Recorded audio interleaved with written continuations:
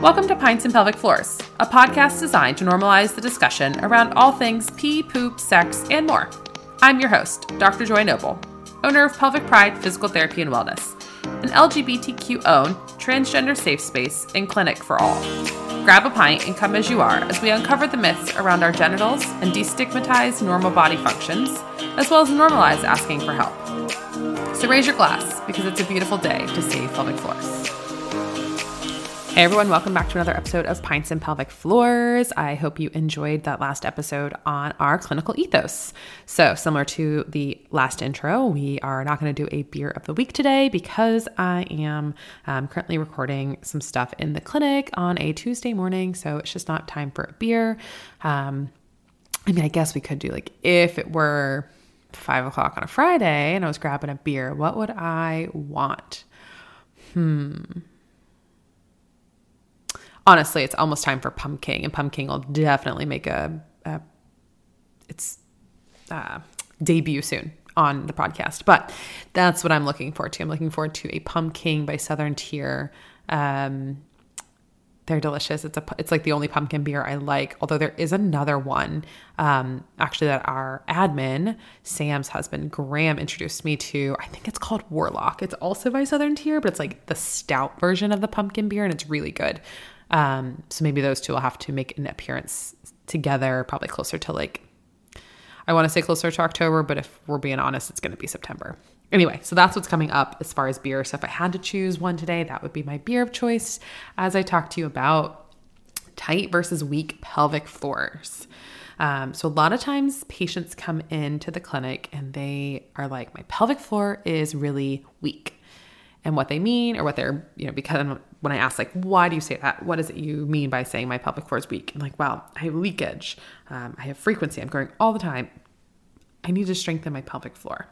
And so it's interesting. A lot of times when that's the sensation patients have, it's not because they have a weak pelvic floor. It's actually because they have a tight pelvic floor.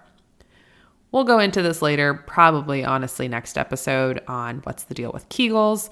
But many of my patients come in saying, I've tried Kegels, they didn't work for me, or I was told to do Kegels and they didn't really change my symptoms, or they even made my issues worse.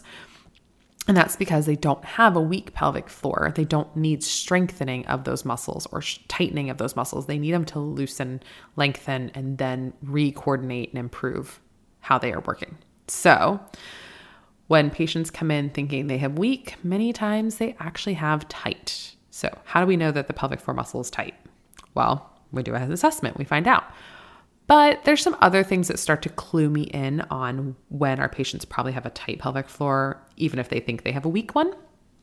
And this is things like maybe they're having discomfort with a pelvic exam.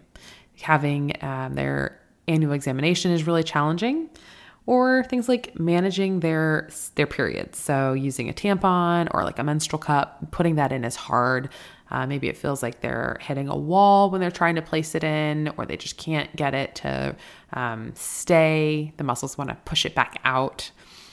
Maybe they're having some constipation. A lot of times our patients with tight pelvic floor aren't relaxing enough and not letting things come out. And so the stool's not actually fully voiding. And so that can be a problem.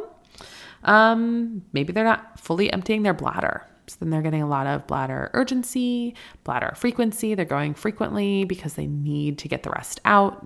They can't because the muscles just won't let go. They also tell me things like they sit on the toilet and it takes them a little bit for the urine to start flowing. And to me, that's because those muscles are guarded and tense and holding on for dear life, and they just won't let go so the urine can come out. Sometimes patients will give a cough, or they'll lean forward, or they'll push a little bit. And so we want to train them on maybe not pushing or straining, but I like the cough idea, something to kind of get the muscles to relax a little more naturally. So that cough should ideally engage what we call a knack, or a quick contraction, and then a relaxation.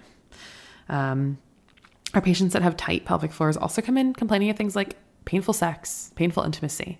Maybe this is penis and vagina penetration. Maybe it's finger penetration. Maybe it's a toy going inside. Maybe it's anal penetration. Whatever it is, if they come in with any kind of pain with intimacy, that tends to make me think we're going towards the tight pelvic floor side. And then they're also going to have issues like they think they have chronic UTIs, and they're coming in, I've had UTIs my whole life, or I take antibiotics and it works at first, but it comes back, or I have issues where I just am peeing constantly, so I'm wiping all the time, so I think I have a UTI. And so those also are signs to me that their pelvic muscles are probably more tight, shortened, engaged, rather than weak and lengthened and not coordinated. And so what happens with these muscles, some of the ways I describe this to my patients is sometimes our muscles, when they're compensating for something, they start to guard or squeeze and contract. And by doing that, they're holding and holding and holding all day long. And then we put a stress on them, like a cough or a sneeze, and then that's when we get that leakage. And so we think, and it makes sense to think, if I'm leaking here and I'm weak, my muscles aren't strong enough. But what I explain, I'm like, if I gave you a 10-pound dumbbell when you first walked into this clinic and I asked you to hold it and just keep holding it and keep holding it. And then at the end of our conversation, so maybe 25 minutes later, I take that dumbbell away from you and then give you a heavier one, or maybe even just a different one, equal weight or lighter. It's going to be hard to hold on to because your muscles are fatigued. They've given out. They're tired. And so I put a new stress on them. I've given it another weight, and the muscles are just like, oh, I can't do this anymore. Or I also give the example of like you're holding onto the monkey bars and you're holding and holding all this time. And then someone comes up and wraps their arms around your legs and give you a stress, give you an extra weight or an extra thing to have to hold up in the air. And then your hands might give out because they're like, oh, I'm so tired. I can't. And then this new pressure, this new weight, this new stress is too much. And I let go. That's kind of what our pelvic floor does sometimes. Those pelvic muscles will be tense and just kind of guarded. Again, they might be compensating because there's a weakness somewhere else. It might be because there's pain. It might be because our body's holding trauma. Regardless of what it is, when those muscles are tense all the time, and then we put a stress on them, like a cough or a sneeze, and they've been holding, they hit a point of failure. They give up and they let go. And so you cough and you put pressure down on the bladder and down on the pelvic floor muscles. And they're just like, that was too much. I can't hold up against that pressure. And they let go. And we get a little leakage. And this is like maybe a couple drops, maybe enough to wet the outerwear or the underwear.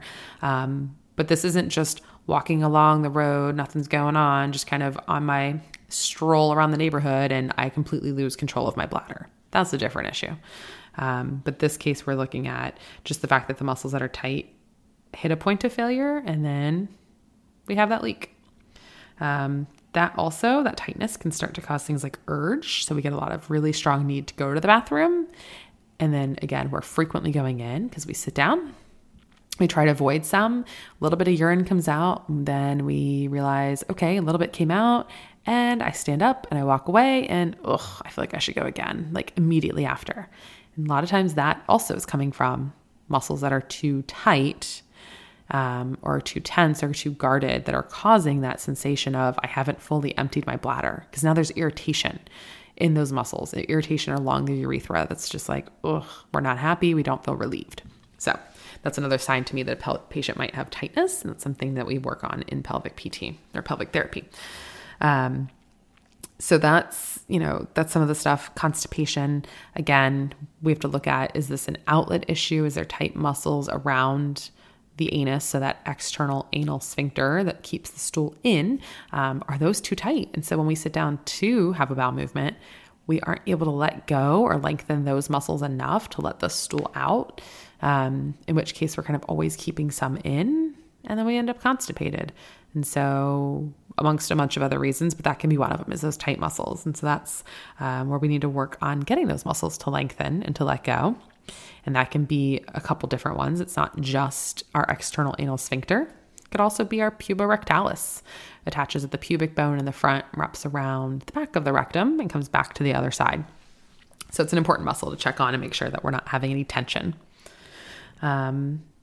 With intimacy, some of that tension can also be similar to putting the tampon in, the feeling of needing to like move around a wall or hitting a wall. I hear that sometimes my patients will say, my partner tells me it feels like they're hitting a wall when they're trying to enter, again, with whatever is trying to enter.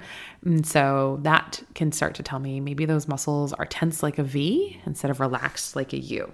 So just some different things that we find when we see a tight pelvic floor that, again, our patients are like, I totally thought it was a weak problem, and instead it's a tight problem.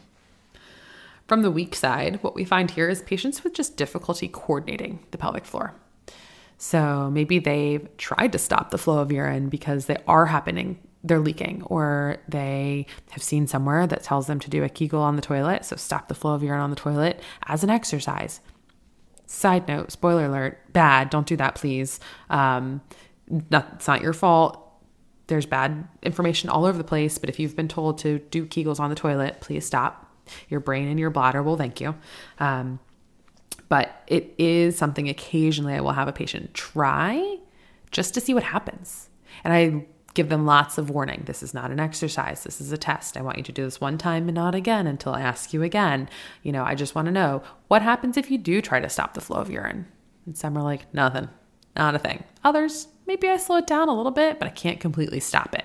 And so that's where we start to figure out, maybe we're having some difficulty coordinating, or maybe we have no idea what our pelvic floor muscles are. So the thought of even trying to engage them is like, I don't get it. What am I supposed to do? Other signs that we're probably headed towards the weak end of the pelvic floor spectrum here is if we're having a prolapse, or we're having heaviness or pressure in the pelvic floor, feeling like something's falling out. A lot of times that can happen when muscles are weak and they're not strong enough, coordinating enough to engage and to provide the support they're supposed to. And so I tend to look more towards the possibility of weakness there. But I also keep in mind that with that symptom grouping, there might be some tightness too. So we're not going to rule anything out. We're always just going to go in with an open mind and assess and then address. With weakness, you might also have leakage, totally normal. That, again, if those muscles at the external anal sphincter to keep the stool in, or the superficial pelvic floor urethral compressor muscles aren't able to keep the urine in, you might leak. And that can be also a weakness problem. So this is why it's super important if someone is having some of these symptoms, they come and see a pelvic therapist, because we're able to help decide, is this a tight problem or is this a weak problem? Can you coordinate those exercises, those muscles, or did your brain like forget how to communicate? And we need to work on building that communication first before we work on strength. And so this is what we do, is just assess that and figure out what end are you on personally, and then what is the best method to get you back to where you want to be. So it's not all just, top 10 exercises for your pelvic floor, because those might be making your tightness more tight. Or if you're not coordinating, you're wasting your time because you think you're doing the right thing and all you're doing is squeezing your glutes. So super important to be sure that you are on the right path with your care. So I always recommend, finding a provider in your area and getting this looked at to see, do I have a tight pelvic floor or do I have a weak pelvic floor? Fortunately, we have some really cool providers here in Baltimore that have figured that out. And so we get referrals from them and they say, no Kegels, which is awesome. And we're like, cool. They're not sending them home with a big page of exercises, but they recognize that, doing just 100 Kegels a day is not going to make the problem better, and that they need actual guided care. Then we get them in the clinic and we're able to work through, okay, what's an appropriate treatment plan?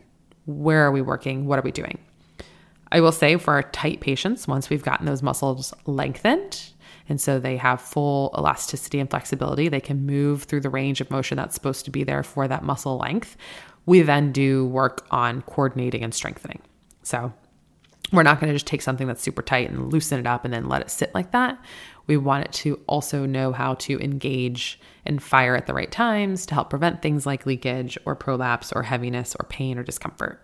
So when we work with tightness, it's relaxation, lengthening, coordinating, strengthening. So we go through a spectrum of exercises to get where we want to be.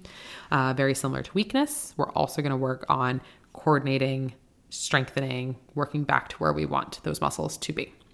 So in conclusion on this kind of episode concept of do I have a tight pelvic floor versus a weak pelvic floor? We're going to look at how you're presenting, what symptoms you have. We're going to kind of start to make a hypothesis in our brain of where we think you're going to be, but we don't know. And honestly, sometimes it's both. We have patients that might have weakness in anterior pelvic floor, but tightness in posterior pelvic floor. One area is weak, one area is tight. And so we need to make sure that we are addressing the entire thing.